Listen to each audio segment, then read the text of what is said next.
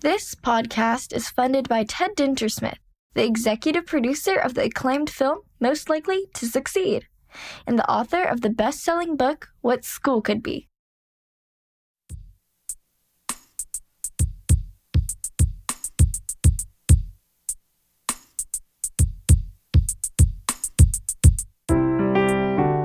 This is the What School Could Be podcast. I'm your host, Josh Rapoon. Before we start the show, please consider joining the What School Could Be global online community. Simply install the What School Could Be app on your mobile device or go to community.whatschoolcouldbe.org. I look forward to seeing you there. Today, my guest is Honolulu Elementary School educator and Vice Principal Esther Kwon. The best way to start this introduction, listeners, is to read a bit of what was said about her by the Milken Family Foundation, which here in 2023 just bestowed on her its highest award. Quote, Esther Kwon has worn many hats in her years at Daniel K. Inouye Elementary School. Currently an assistant principal, Kwon looks for innovative ways to enhance students' educational experience in and out of the classroom. As assistant principal, she is an integral part of the school's administrative leadership team, helping to drive the instructional program and meet overall academic goals. Last year, she piloted the Pineapple Academy, a distance learning option for 12 area elementary schools. Kwon's fifth graders started each day with, quote, pineapple talk time, where they chatted, listened to music played by disc jockey Kwon, and set their intentions for the day with one of the 4 classroom norms. Be present, be respectful, be curious, be responsible. Students served as co-chairs, helping to summarize learning and share key ideas in the online chat panel. As incentives, the Bank of Kwon handed out pineapple money as prizes. Kwon encouraged students to follow their passions, pairing them with high school students to create projects for the state's elementary STEM fair. In the program's inaugural year, 100% of Kwon's students showed growth on diagnostic assessments, with 80% meeting or exceeding grade level targets in language arts. Kwon shared her learning practices with peers and invited state leaders into her online classroom to showcase what effective virtual instruction looked, sounded, and felt like, end quote. Those are high praise words from the Milken Family Foundation. Jan Iwase, celebrated author and the principal at Daniel K. Inouye, who hired Esther into her first job teaching, wrote the following for this episode, quote, back in 2012, there was no Zoom, and I remember interviewing Teach for America candidate Esther Park, as she was known then, over the phone. I liked her responses and felt she would be a good fit at our school. I offered her a 5th grade position and she accepted, and thus began her journey as an educator. Esther was a young teacher, and her first class included some pretty tough kids who tested her patience and her resolve to make a difference in their lives. I know it wasn't easy, but she never gave up. She was always learning, asking why or what if questions, and challenging herself to try new ideas and taking on new positions at the school. 11 years later, Esther is still in Hawaii, still making a difference as an educator, and still learning and taking on new challenges. I am so proud of her, end quote. Kristen Brummel, who directs the Hawaii State Teacher Fellows Program, said the following about Esther, quote, she sees possibility and light where others see closed doors, and is an out-of-the-box thinker who is always stretching others to think and do differently and better for students, end quote. Prior to this interview, Esther admitted to me that she is not comfortable as a public speaker. She sees herself as a writer who takes time to edit, reflect, and edit again. She was nervous before we started, but I think, listeners, you will hear her grow more confident by the minute as she fielded my sometimes huge questions. And now, here is my conversation with Milken Family Foundation Award winner, Esther Kwon.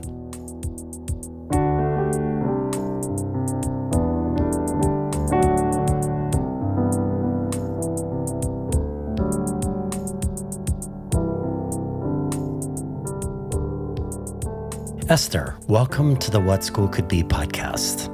Thank you so much for having me, Josh.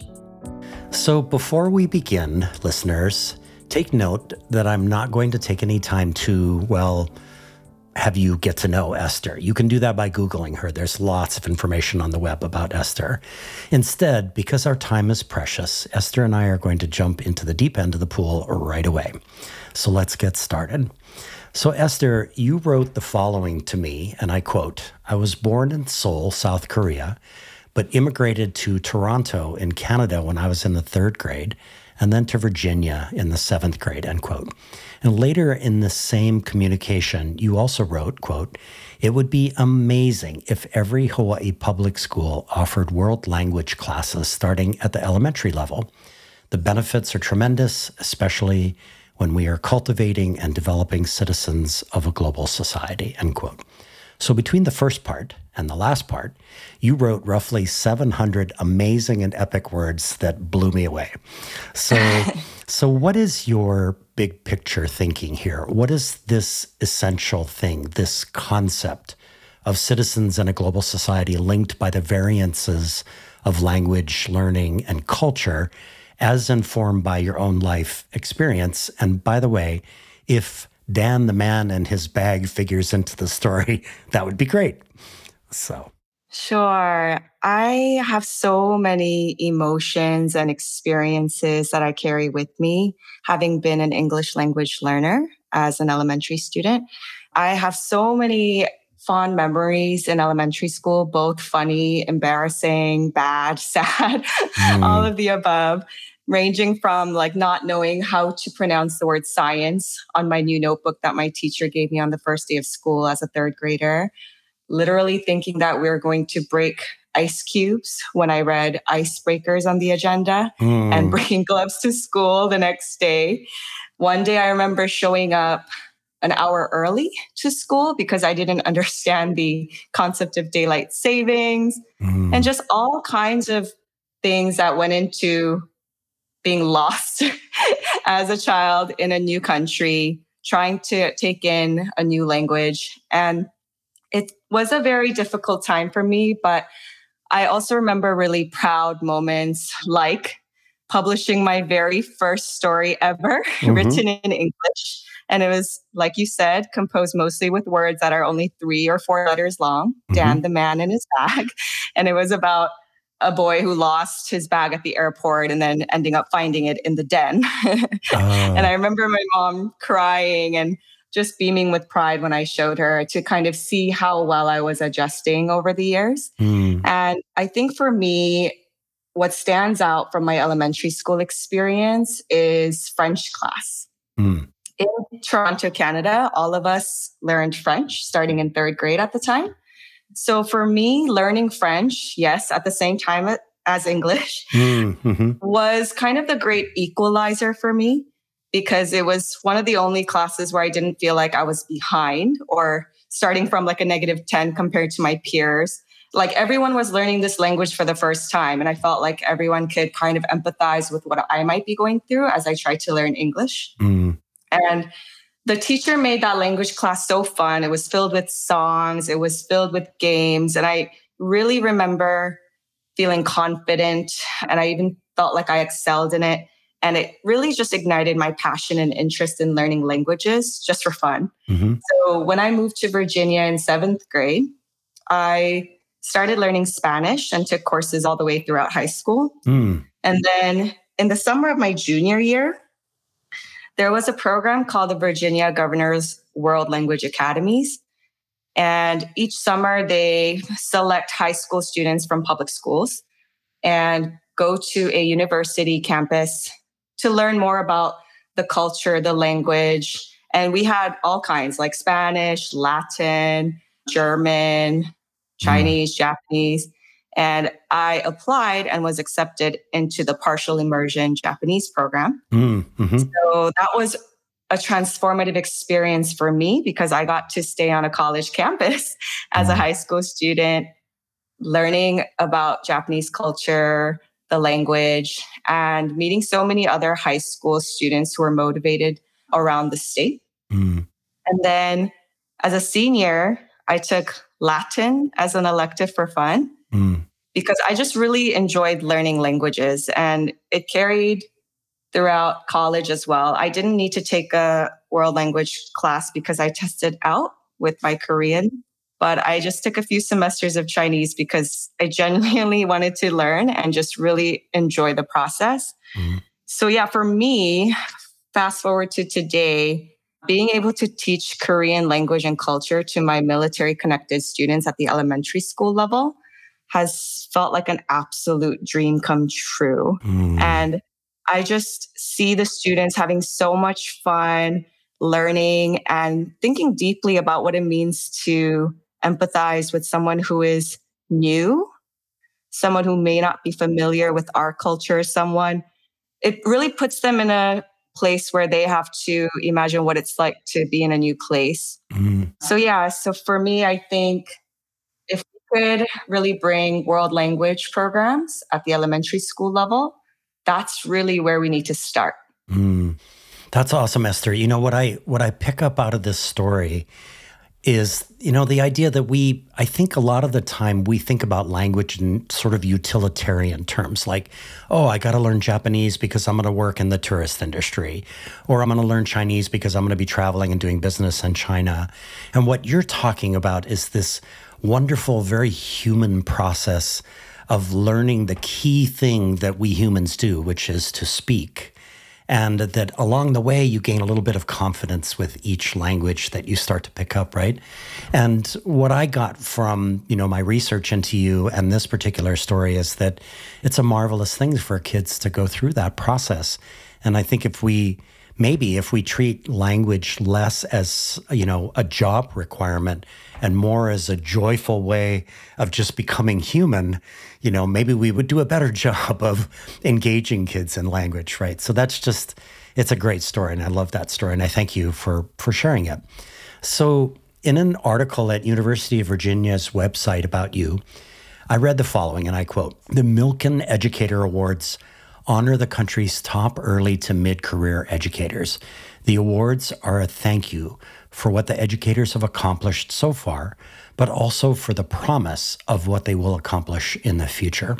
So I want to focus for a moment, Esther, on the word promise. It's a heavy word, and it's rich with meanings and synonyms like assurance or pledge, vow, guarantee, oath, bond, agreement, commitment, contract, covenant, and compact. And I think, based on hours of research into your life, I see you as having made a promise to your young learners. You have entered into a compact with them, it seems. So am I on the right track, Esther? Is this a fair statement on my part? And are we taking it too far if we say this really is the mission all educators must have? It's definitely a commitment to the work that is being done all around us. And I think for me, moving into this school leadership role, I am seeing kind of a different side to education. And I'm able to, I guess, delve deeper into another layer of what education looks like and what goes into operating schools. And right now, I think this Milken award notification kind of came to me at a crossroads. I've taught for about 10 years.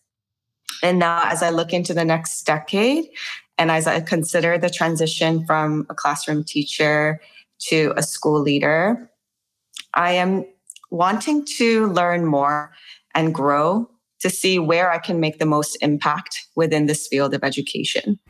So for me, I think I'm learning so much as an assistant principal in my first year. And I'm learning to adapt to lots of different hats and administrator wears and really exercising courage in the face of conflict and navigating each difficult conversation or situation, trying with aloha, and figuring out how to nurture and support others while still holding firm to boundaries and accountability. And I think I need to strengthen my leadership, and I need to be stronger in my emotional fortitude if it means that I'm going to commit to this long term. And I want to make sure that I can make an impact and really honor the people who come together at a school to support students. So for me, I'm kind of exploring what this all means. I can imagine. And so does it feel, Esther, like you're kind of entering into a new kind of phase of this promise or this compact with your school community as you pass through the crossroads and into the next phase, if you will? In a sense, yes, because right now my current role really prioritizes promoting safety and security on our campus so that positive learning experiences can occur, right, for both kids and adults. Right. And I just, as an administrator now, I've found a new level of appreciation for all of the different people and role groups that work together to operate a school, whether it's teachers, educational assistants, cafeteria staff, office staff, custodial staff, health aides, substitutes, parent volunteers, district state specialists. Now I see beyond kind of my classroom, my grade level, my, area. And it's just been really eye-opening to see the level of communication and collaboration our teams engage in. And just how critical it is to foster a strong stakeholder partnership when you are a school leader. And I think it sounds like in some ways you're sort of the glue now that holds the thing together, technically, in the infrastructure of the thing, right? Yeah. And I think as a teacher, I had so many different ideas, right? And my ideas weren't necessarily thinking about some of the constraints that now I see on the other side. Right. Whether it's operational or logistical, I'm now kind of having to balance my ideas and what education might look like or how things can be with some of the more safety, security, liability pieces that I'm constantly learning about. Right. And as you mentioned to me in the intake form, even simple things like, how do I work this walkie-talkie that I'm supposed to carry around, right? Yeah. Things like that. What shoes do I wear as I spend all day moving around campus? But that's really neat. I love the idea that you're going through this transition right now. I love the idea that the Milken Award arrived in the middle of this transition and that we get a chance to talk to you at this particular moment. That's very cool.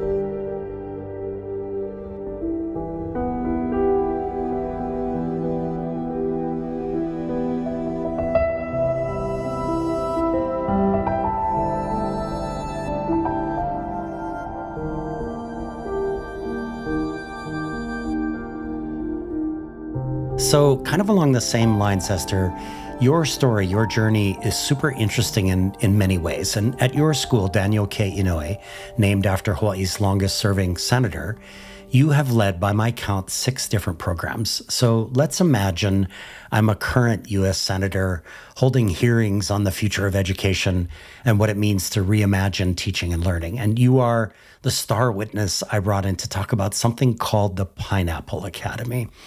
So this was a pandemic pivot, right? And what is it? How was it designed? And what was its vision and mission? And in what ways did it represent a significant step outside the box of traditional teaching and learning that happens on a single campus in a single classroom, typically with a single teacher? Pineapple Academy is a distance learning program, 100% distance learning program available to the elementary schools in the Leilehua, Mililani, and Wailua complex areas. And it's really under the vision and guidance of Rachel Armstrong and Yuko Arikawa Cross. And we became the host school at Daniel K. Inouye Elementary School for families who didn't feel quite comfortable sending their kids back on campus yet, to have another choice, an option for them to continue their education from home, but using programs online. And the idea was that we wanted to balance asynchronous learning through different educational programs with having access to teachers live synchronously, and to also foster social emotional connections between different students in the complex area. And so how did the program come together? What was the actual process where you began communicating with the other teachers at the different campuses and the mechanisms for making the program available to parents as an option? Like, how did that work and what did it feel like as that was kind of getting rolling for you personally? It's pretty incredible what Rachel Armstrong, my partner, vice principal, has done with the program because she directed and oversaw the logistics, the building of it all. And she would coordinate amongst the 12 different elementary school principals and tech coordinators. Mm-hmm. They would get together and figure out how devices will be distributed, working with the state to figure out how the licensing would be distributed amongst the students, and reaching out to families, right, at the office when people ask about distance learning programs, making sure they become connected to our program. And Rachel and Yuko really recruited some of our teachers to join and to jump on this crazy adventure of starting a distance learning program for 12 different elementary schools, K through 5. And we had mostly teachers from our school and one teacher from a different school, but still within our complex area. And we each had one grade level that we were in charge of. And at what point, Esther, did you start to realize like the kids, there were elements of student engagement that maybe you hadn't seen before, or that it was working, it was happening? How did that feel and when did you see it happening? I think it was very important for me to establish a sense of community with my students. And I truly believed it was possible, even in a virtual setting, whether it's through one-on-one check-ins or whole group discussions or breakout rooms that were tightly facilitated with specific tasks and roles. I wanted to make sure students were able to get their academics, but also to connect with each other, because these are students who would have otherwise never met. Because I had students from Mililani, I had students from Haleiwa, I had students from Wahiwa.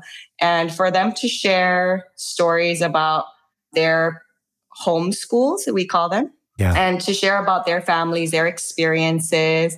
And then it's really awesome to see them coming together, making connections. And also, it's been really easy compared to being in a physical classroom to have one-on-one discussions or meetings or conferences that are very focused, because you could have students in breakout rooms working on things and you just have really like no distractions talking to the one student you're trying to give feedback to. And it's really sweet because some of my students who I had as fifth graders, they went up to the same middle school now and they still send me pictures of them together, meeting in real life and hanging out. But they were able to continue the friendships and the connections they made online and carried it over to real life.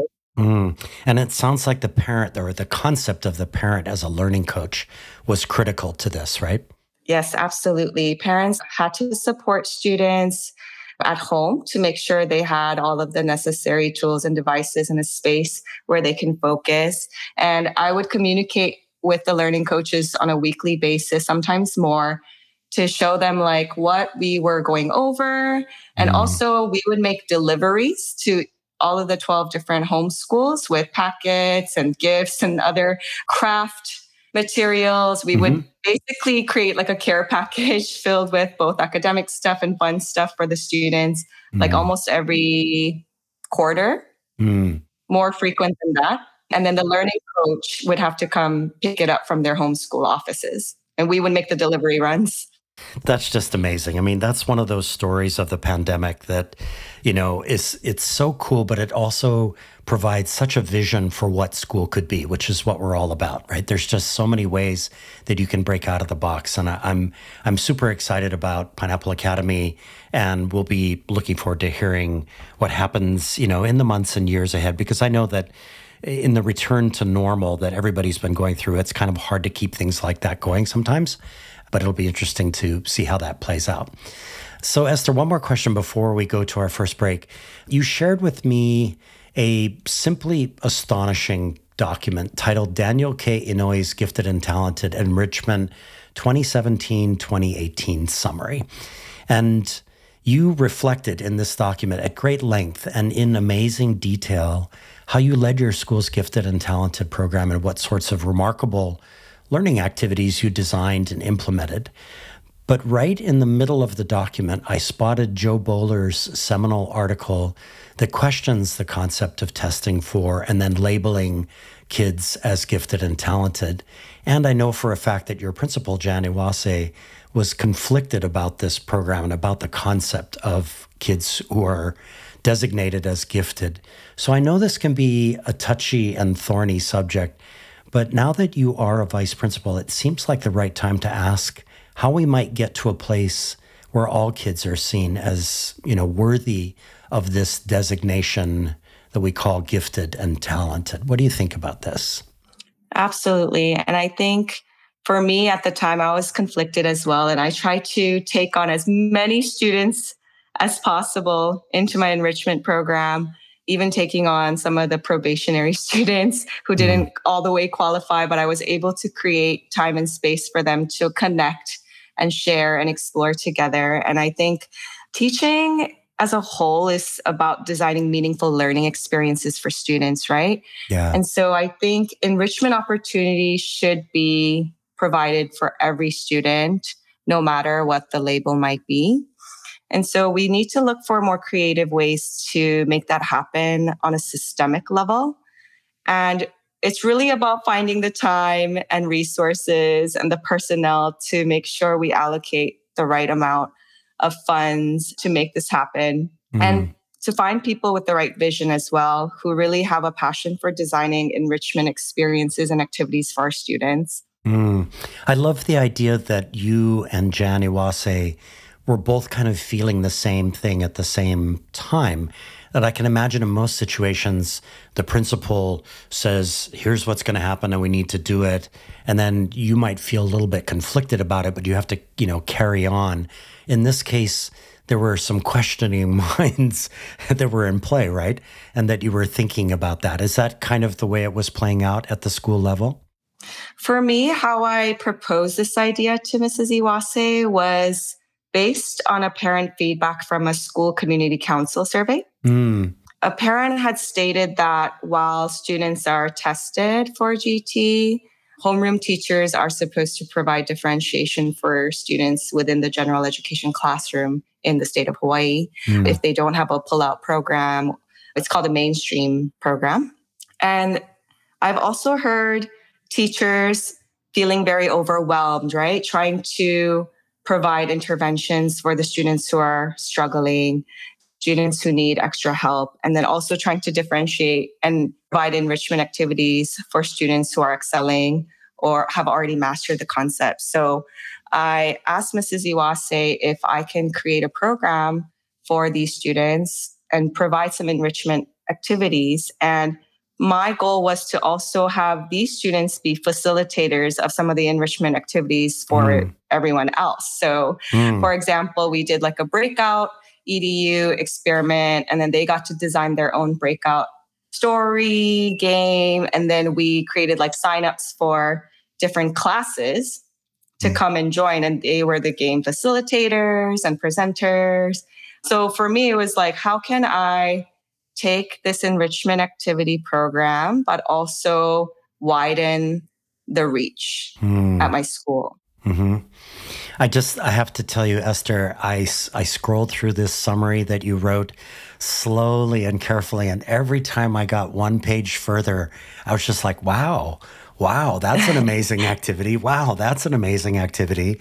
And I really got this sense that you were thinking super deeply about what school could be, about what enrichment could be, what it means to really engage students, and also to give them ownership of what they could possibly do. And it was marvelous. If I had only done one thing except scroll through that document, it would have been worth it, but I got a chance to do a lot more than that. So it was really neat. And I really appreciated that you shared that with me as part of my research. So, hey everyone, you have been listening to a conversation with Esther Kwon. We'll be right back.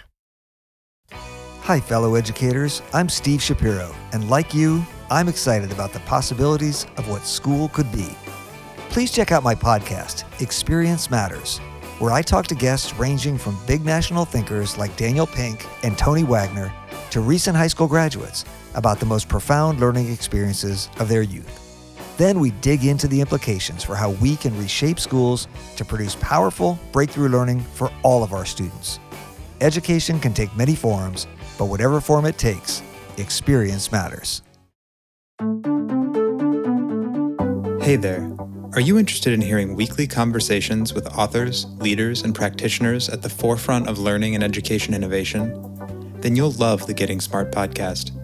This podcast amplifies the incredible work being done by some of the most innovative minds in education. Learn new leadership styles, new technologies, new frameworks and mindsets, and get the fuel you need to stay motivated and curious. Together, we can empower all learners to thrive. It's available at gettingsmart.com or wherever you listen to podcasts. Hi, friends. This is Toy Hirschman from EntreEd. It is my great honor to uplift this excellent podcast, What School Could Be. As always, we are super excited to support innovation in education. We've been lucky enough to feature some of the incredible What School Could Be educators on our podcast. If you are looking to be inspired by entrepreneurs and entrepreneurial educators and other great minds from across the world, check out the EntreEd Talk podcast, and please like and subscribe and leave a review. Thanks for tuning in. Hey everyone, we are back with Esther Kwon, an awesome educator and education leader in Hawaii's public schools and the winner of the Milk and Family Foundation Award, which is the Oscars in the teaching profession. So Esther, in an Instagram post, you reflected on the idea that you never know if you will see a student again when that student's military parent or parents are deployed to a different location, as most are. But in this post, you shared a photo of a student, now a junior in high school, and her family visiting from New York and coming to see you. It was a group photo. So share with our listeners briefly what everyone needs to know about the experience of military children and their families in our system of education, and how Daniel K. Inouye Elementary School has stepped up to create a caring and connected community, which is one of the 5 themes of the What School Could Be, ethos, if you will. I think serving a transient student population has been incredibly humbling and also very meaningful for me as someone who, although not in the military, moved around quite a bit as a kid. So I know what it's like to be a newcomer. I know what it's like to feel a sense of belonging. And I know what it feels like to not feel that way and what I really needed from others in that moment. And I think working on a military base at an elementary school where students come and go, and oftentimes they stay maybe up to 3 years max before they leave us, I think we try to operate with a sense of urgency, and we focus on the growth that the students could show and demonstrate while we have them here with us. And we really work to make sure each kid is seen and valued very quickly, because we don't have a whole 5 years or 6 years with them in the same community to see them from kinder to 5th or 6th. And I think we try to care and respect and value all of the wonderful experiences our students bring to us already. Many of our families have already been to multiple stations all across the country, Europe, Asia, before even coming to us. And then they have so many more opportunities to go abroad and visit many different places after their time with us. So it's really important for us to help our students realize what a special place Hawaii is and to really get them to explore and appreciate the beauty that the islands have to offer, and making that connection through our Hawaiiana classes, different learning opportunities with our garden, so that students really feel a sense of aloha and for them to remember really positive memories when they leave our school. Esther, I have to believe that the gods were looking down on the situation when Jan Iwase had her phone call with you to decide whether to hire you, and kind of riffing off of a podcast that I love dearly. It's called Experience Matters. The host, Steve Shapiro, is a friend, that your experience really mattered in this particular situation because, as you said, moving around a lot brings that experience within you to the situation that you've been hired into.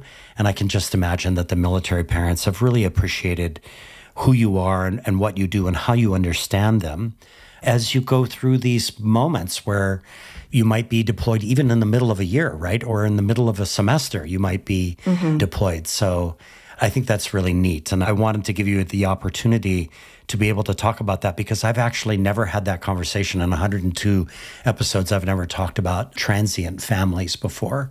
So I really appreciate that. So switching subjects kind of radically, on April 8th this year, 2023, I and some other educators will be hosting a virtual conference on the intersection of ChatGPT, other generative artificial intelligences, and education.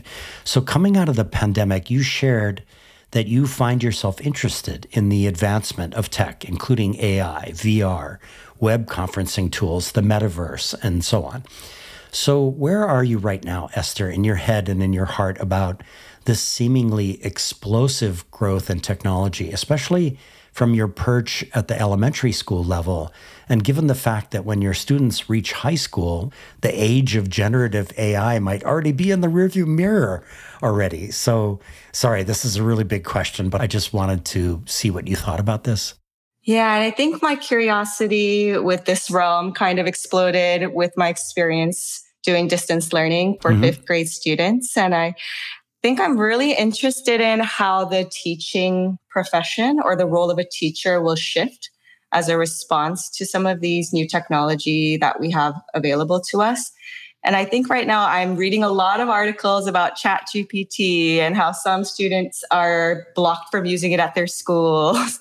And I think for me, I think about when a calculator was invented, right? I wonder what types of responses people might have had to that and how it's still being used in schools today. And I think there is an opportunity here for collaboration with AI.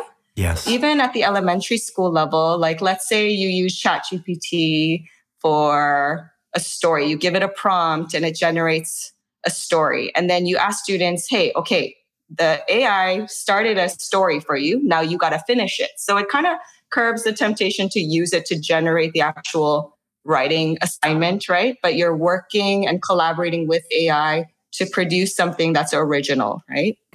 Or maybe you can ask ChatGPT for feedback because there's one teacher in a classroom and 20-something students, right? So you can ask AI for feedback on grammar, spelling, any adjustments stylistically that needs to be made in a writing assignment. And I talk a lot about writing because I think that is like a hot topic using ChatGPT. But I think it has so many benefits too. For example, if you're working on speaking skills, right? Presentation skills, debating, you don't have to spend so much time getting the students to research all of the facts and opinions about a controversial topic or issue. You can just ask ChatGPT to generate some examples or like solid points. And then you just have the students isolate the speaking skills if that's what you're really trying to hone in on, right? And have them debate using those points, or asking ChatGPT to answer an ethical question and for students to have discussions about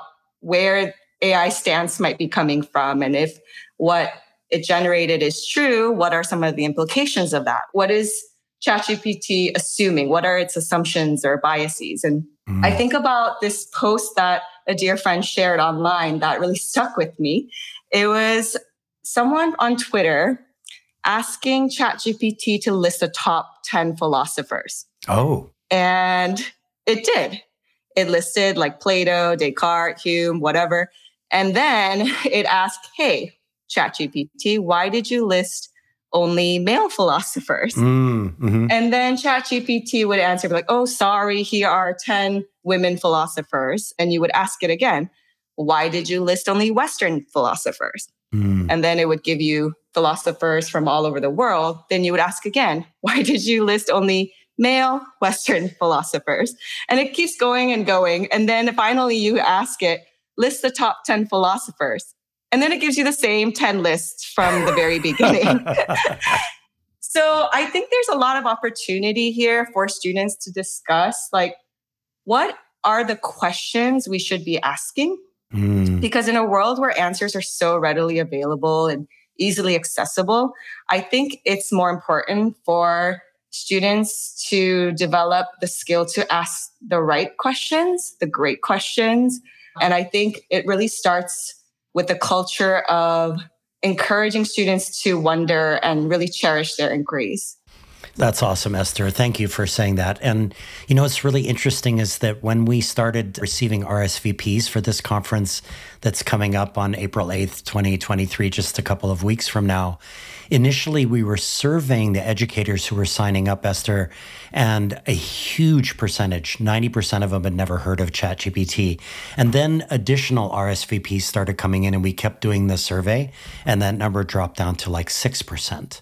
And what that means is that there's just been an explosion of writing, of articles and blogs and podcasts and TV shows and everything about generative AI. And it means what I found in the data was that educators are really locking in because they understand the gravity of the moment. And that made me feel good. It gave me hope. It just made me think like, oh, educators, they're really paying attention, right? And I love that idea. And it sounds like that's what was going on with you. Definitely. And I think I'm really excited to see how education will shift and change as a result of the fast growing pace of some of the AI technology that we have available to us. And I'm really interested to see more teachers shifting from being the direct source of knowledge, information, to more of a facilitator, a curator, a coach, or a mentor when they work with students. Right. And give the kids the opportunity to engage with the artificial intelligences and then work as that guide on the side as they figure out how to engage. So that's awesome. I love that.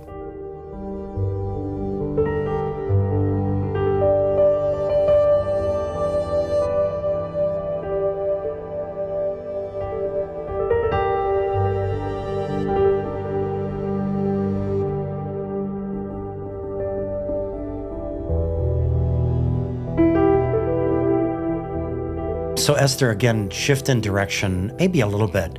A couple of weeks ago, I interviewed 3 key directors at Embark Education, which is a micro middle school in Colorado. And I asked the head of school, Brian Hayosaka, a pretty big policy question about the teacher profession, which I'm going to ask you as well. So setting aside teacher pay and affordable housing and the long hours teachers spend, how might we inspire more Americans to become teachers? Like, what, in your mind, Esther, what's the secret sauce? I think we need to be more creative and flexible with what teaching could look like, having been through a pandemic as a society. And I think there are so many lessons we learn from working from home and having more balance and being able to be more efficient with our time using web conferencing tools and other educational apps. And I think a lot about how we might be able to reimagine the role, of course, but maybe the scheduling, the delivery, how the jobs are split up, how the different tasks are grouped.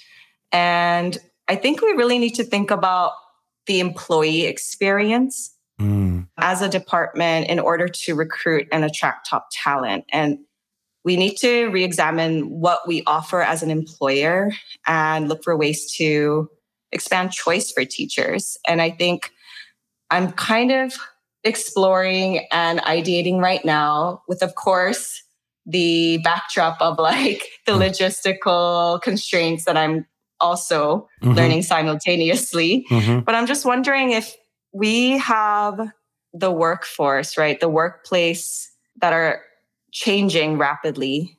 Shouldn't we also try and adapt too in education?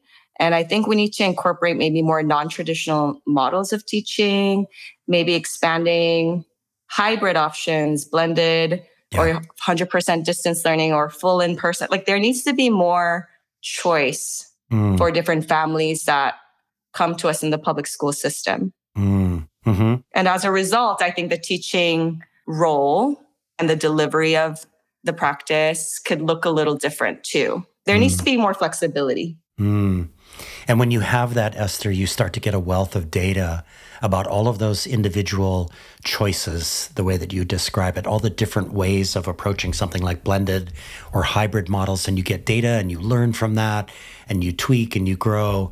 And I love that. And on top of that, I love the idea that our public education system needs to really think about who it is as an employer and what that employee experience is. Yeah. Yeah. And I think that should be the norm for our families to have different models of schooling, different methods of teaching and learning within the system that works well for each family. Every family is so different as I come to learn. And every student is a different type of learner. And so, yeah, that's awesome. That's great. So, Esther, one more question. Actually, it's a two-parter, but one more topic that we're going to cover before we go to our second break. So you shared with me a long list of extracurriculars you engaged in when you were at University of Virginia. And there is one I want to zero in on. Several of my guests on this show, including my daughter, Emma, have done refugee work outside of their time as teachers. Your work with Madison House was something called Bridging the Gap. So two questions for you. The first is, what does it mean to be a, quote, refugee mentor? And how did that work shape the arc of your life and or broaden your horizons and or fine-tune emerging skill sets? Yeah, as a college student, I was paired up with a fourth grade student from Tanzania. And in our Charlottesville area, my college town, International Rescue Committee had a branch, and they were the sponsoring organization. And they worked with refugees from maybe 12 different countries, and many were from Africa. And for me at the time, it was about giving back, but also spending some of my own time to give back in a way that welcomes new people, because I deeply empathize with that experience. And at the time, I was 19, 20. It was really about giving my mentee a stress-free time. Because for me, as a newcomer, as an English language learner, as an immigrant, I remember having to help out, translate, whether it's my family or other students. And sometimes it could get really stressful. And I sensed kind of a similar sentiment from my mentees. So if it meant I picked her up to go get ice cream or go play in the park with her younger sister, tagging along, or taking her to our college events on the lawn and having her meet older, cool people, right? I just wanted it to be a fun, stress-free experience.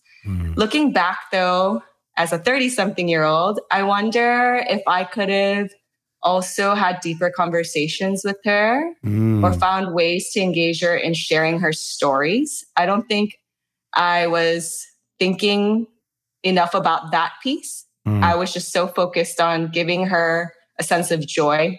I remember bringing her so many clothes, hand-me-down clothes that were in good condition, and she would have a whole fashion show. And I just love seeing her happy and her family being excited to see us hang out. But yeah, it's really about strengthening that sense of belonging for newcomers. And I definitely gravitate towards that, whether it's transient students at my elementary school or new teachers and helping them out. That's an experience that I think I am just drawn to naturally based on my personal experiences. Yeah, that's awesome.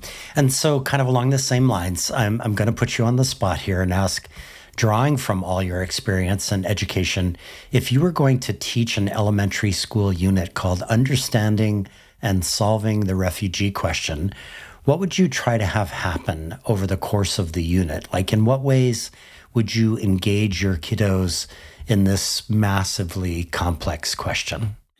My mind goes to so many different entry points. Thinking out loud, I think I would start with things that my students can relate to. So for my military connected students, I might start by posing a question. What was it like for you to be a new student? just new to a place in general, and have them generate questions or feelings they might have felt. And then maybe I would expose them to different types of newcomers, right? Mm-hmm. Other than refugees, there are so many different types of newcomers. Like they might be non-refugee migrants. They might be really highly schooled newcomers, like children of government officials or professionals that move from one country to another. Right. Maybe they're students with limited formal education that arrive to our country. Maybe they are second or third generation who never got that language experience in the home. So I would maybe give profiles of different newcomers and have them think through the different challenges each might face. And then kind of zone in maybe to the refugee newcomers and have them start exploring interviews. I would love to connect them to real refugees if possible, or people who work with refugees. That'd be great. Yeah. And then I love doing design thinking process with students. I think that's my idea of fun, just half day design thinking process on a topic and just ideating and creating. So maybe if they were able to listen to an interview, or, sorry, my mind is going all over. There's a novel called Inside Out and Back Again. Have you heard of it? No. It's written in free verse, and it's about a child who leaves Vietnam and goes to Guam as a refugee who eventually comes to the United States. I might have students read that book since it's pretty short, but very powerful. And then maybe do a design thinking process for the main character in that book and talk about what we read, what we hear her say, think, do and feel to do the empathy mapping piece, and then figure out like the how might we statement, right? The main character needs a way to whatever her need is because of the insight from the book, and start creating ideas about what they might be able to invent or innovate or educate or campaign on. And then really just assist the students in discovering what they find. You know, Esther, one of the things that was really neat when I interviewed my daughter for the 101st episode was that she talked about her time serving refugees from Syria on an island in Greece called Lesbos. And she told the story about how she figured out these were all male kids. She figured out that they were being asked to shower with soap that didn't smell familiar to them or may have been, you know, disorienting in a way. And so she started a GoFundMe campaign, and she raised enough money to be able to go out and buy special kinds of soap that actually were familiar to them. And that's the kind of invention that you're talking about there. You're just, in the design thinking process, you're opening up all these possibilities for ideas. And you have also done what many of my guests have done, which is you now have made me want to go back to elementary school, Esther. I want to go back and I want to go through that experience. So that's really neat. So, hey, everyone, you have been listening to a conversation with Esther Kwon. We'll be right back. This is Guy Kawasaki. If you want to learn how to be a remarkable person, please check out my podcast, Remarkable People.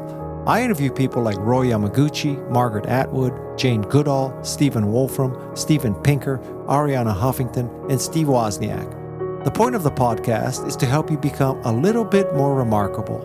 To learn more, go to remarkablepeople.com. Thank you.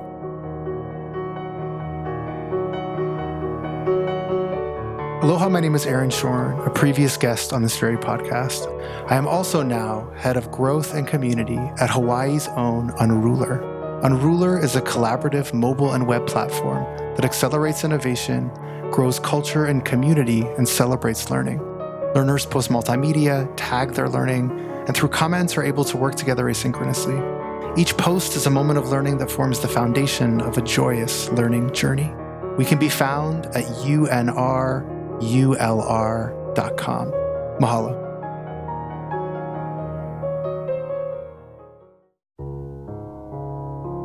Hey everyone, we are back with Esther Kwon, an awesome educator and education leader in Hawaii's public schools and a graduate of the University of Virginia and Johns Hopkins University. So Esther, you wrote a piece for Edutopia that had me laughing really hard, at least until I figured out what a brilliant reflection it was about the core of what it means to engage students.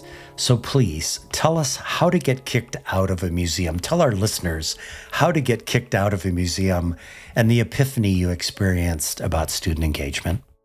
I'm all about finding small moments that I can turn into an inside joke or a funny moment for my students. And I think as I was preparing to get my students ready for behavior expectations and all of that for a field trip to a museum, I started just kind of joking around and asked the students, hey, how can we make sure to get kicked out of the museum today? And the responses of my students were just so fun.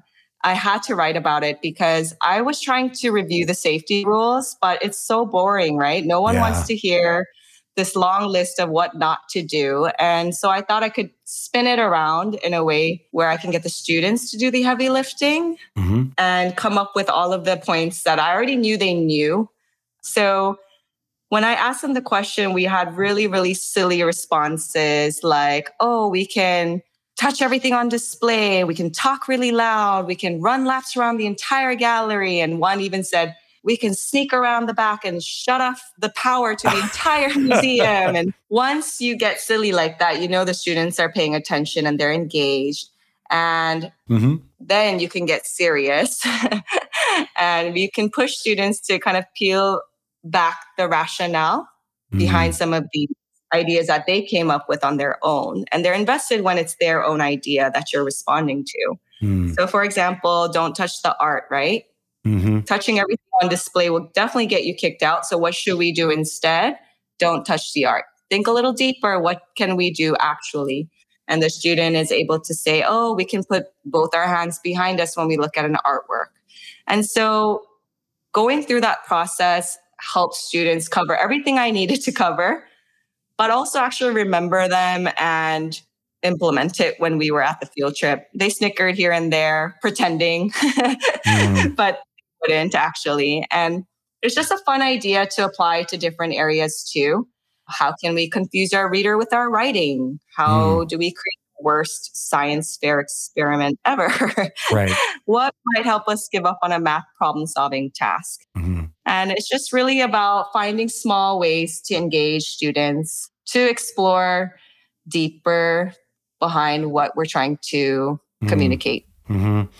And Esther, I would have been that kid in the front row with his hand, completely up in the air saying, let's go turn off the power for the whole museum. That would have been me. Part A, part B, part C of the plan, right? Yes, exactly. So that's an awesome story. And one of the things that I really loved about that is that when you write for Edutopia or for anybody, what you're doing is you're putting ideas out into what I call the marketplace of ideas. And that means that other educators might read that. Had I still been teaching when I read that article, I would have just been like, wow, that's an idea that I could adopt. And I think that that's what's making me feel hopeful these days, is that the sharing of these kinds of ideas is exploding almost as fast as, ChatGPT is. And that makes me feel hopeful because, as these ideas find their particular hosts and make themselves manifest through teacher A or teacher B, that means that the student's experience changes. So that's really, really awesome. So Esther, in 2022, I read The Good Ancestor by Roman Krznark. It's an amazing book. It really changed my life in 2022.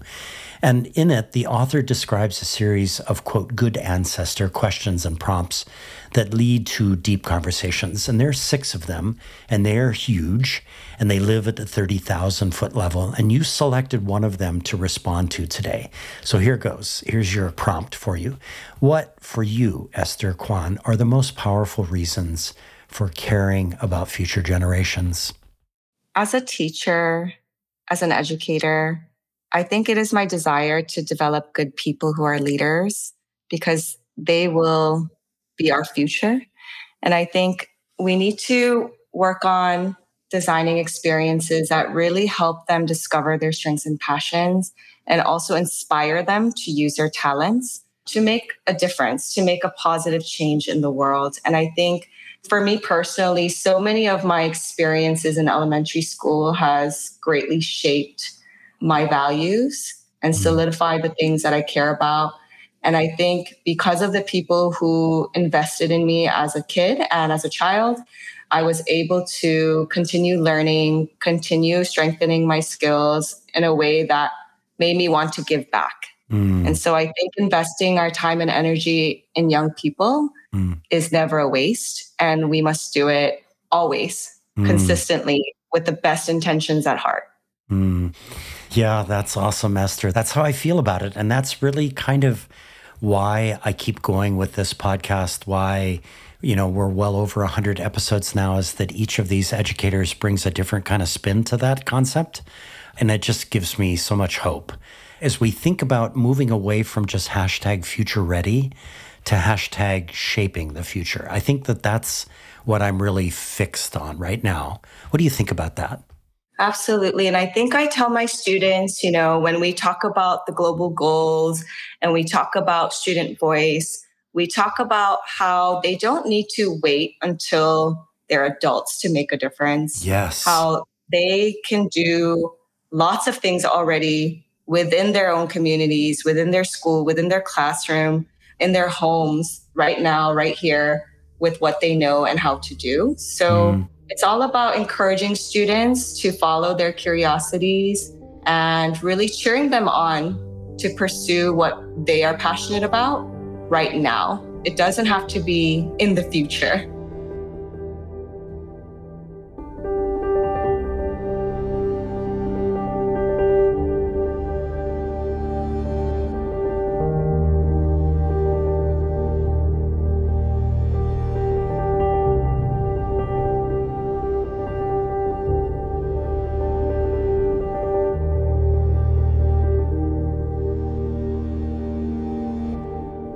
So, Esther, perfect segue to my next question, which is the second to the last in this lovely conversation.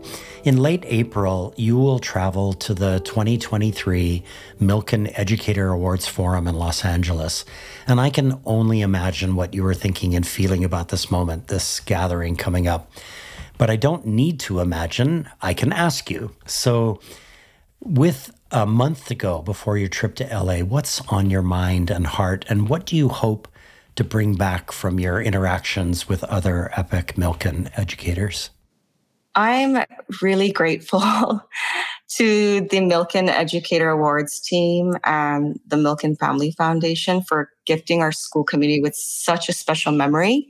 When they came to our school for the surprise assembly and making that announcement in front of hundreds of students, it really helped me to see how much positive influence teachers can show our students, not just in a big formal setting, but in the day-to-day. And for me, when I go to LA, I'm really excited to learn about the stories each educator carries and the stories of their students that they have to share, and figuring out ways we can inspire the next generation to become educators in the future. And I think there are so many different ideas. We just need to talk about them and share them and collaborate to figure out what might be the best solution to solve some of the teacher shortages we are seeing. Lack of excitement, people feel the fatigue that we are definitely seeing across the board in our field. And I think I'm ready to feel energized, but also really humbled to be able to go there and kind of represent Hawaii and share some of the great things that are happening here. And I'm really excited to bring back what I learn. And I'm really excited to share my reflections and more ideas that I learn. Yeah, and I wish for you, Esther, a just massively amazing series of conversations with people in LA. I can just only imagine what that's going to be like and how much you will have in your metaphorical suitcase as you travel back at the end of that forum. So I hope it goes really well. And so that's a perfect segue to this final question. I love to end episodes, Esther, by giving guests an opportunity to shout out to special people in their lives, the giants, if you will, upon whose shoulders they stand. And you shared with me, and I found it totally in keeping with who you are, a lengthy list of names of mentors and coaches whose support shaped your life and guided your life. So let's focus on one of these individuals, the celebrated Hawaii public school educator, principal, blogger, and two-time author, somebody we've already talked about, Jan Iwase, who is the visionary who hired you at Daniel K. Inouye Elementary School. So in what ways did Jan shape your journey starting some 11 years ago? And maybe more broadly, Esther, how have all the coaches and mentors you listed helped you navigate the sometimes turbulent waters of the teaching profession? Yeah, I'm forever grateful to Mrs. Iwase. I can't ever call her Jan. I call her Mrs. Iwase for hiring me and taking a chance on a very young 20-something-year-old who definitely struggled with classroom management, took on way too much, but she's been there and supported me throughout everything and also gave me opportunities to try new things. And when I came to the table with ideas, she gave me the space and the trust to try things out for our school because I think she really did believe in my good intentions. And she's definitely a model for innovative leadership. She's always been at the forefront of trying new things. And she was really the one who introduced the idea of project-based learning to me and what it looks like to be a reflective practitioner. She would share her writing with us very often, her reflections on what's been happening at our school, whether it's our renovation project or a new strategy from a math book she read. She's constantly learning, and she really set up for me as an early educator that learning never stops and professional development continues even when you're a principal, even when you've been in the game for so many years. So I really am grateful to her for that. And since coming to Hawaii in 2012, I've been so blessed to meet wonderful and brilliant educators who've really shaped my philosophy in education, what I didn't even know was possible at the time. Some of the teachers have shown me through their actions and through their journeys, it's possible. And without those role models and examples, I would not be who I am today. And I can only hope to provide that same support and guidance for many younger educators as well. So what we'll do, Esther, is we'll dedicate this episode to Jan Iwase, Mrs. Iwase. Mrs. Iwase. Oh, boy. And all of the mentors and guides and coaches and sponsors and friends who have been with you along this journey, which, as you mentioned earlier in the conversation, is at a bit of a crossroads, and you're moving forward into the realm of administration and of leadership. And I'm super excited for you. I just think that this is a marvelous moment. And I'm super grateful that we had the opportunity to catch you at this particular moment and to get your thoughts on some of these subjects. So to you and your awesome husband, we wish that you stay safe and healthy. And thank you for being on the show today, Esther. Thank you, Josh, for helping me reflect. It was wonderful to talk with you this evening, and I look forward to meeting in real life soon. Awesome. We'll see you soon. My editor, creative consultant, and sound engineer is the talented Evan Kurohara. Our theme music comes from the vast catalog of music created by my friend of 40 years, the remarkable pianist Michael Sloan. Producer of 12 albums with over 100 songs, Michael Sloan is featured in Apple Music, Spotify, and all major music platforms. You can also find his work at his YouTube channel. Michael has listeners in over 100 countries and over 2,000 cities to date. Support these episodes with remarkable, innovative, and imaginative educators and education leaders by giving us your own rating and writing us a review at your favorite podcast store. The series is underwritten by education change agent Ted Dintersmith, the executive producer of the acclaimed documentary film Most Likely to Succeed, and the author of the best-selling book, What School Could Be. Please join the What School Could Be global online community by going to community.whatschoolcouldbe.org or by downloading the What School Could Be app from your favorite app store. The What School Could Be podcast is brought to you by Josh Rapoon Productions. Send your feedback to josh@whatschoolcouldbe.org. Also, follow the show on Twitter at WSCB Podcast. Listeners, the most important thing you can do in these uncertain times is to bring kindness and compassion into the world. We need a surplus of both right now. Until the next episode, ahui ho and take care.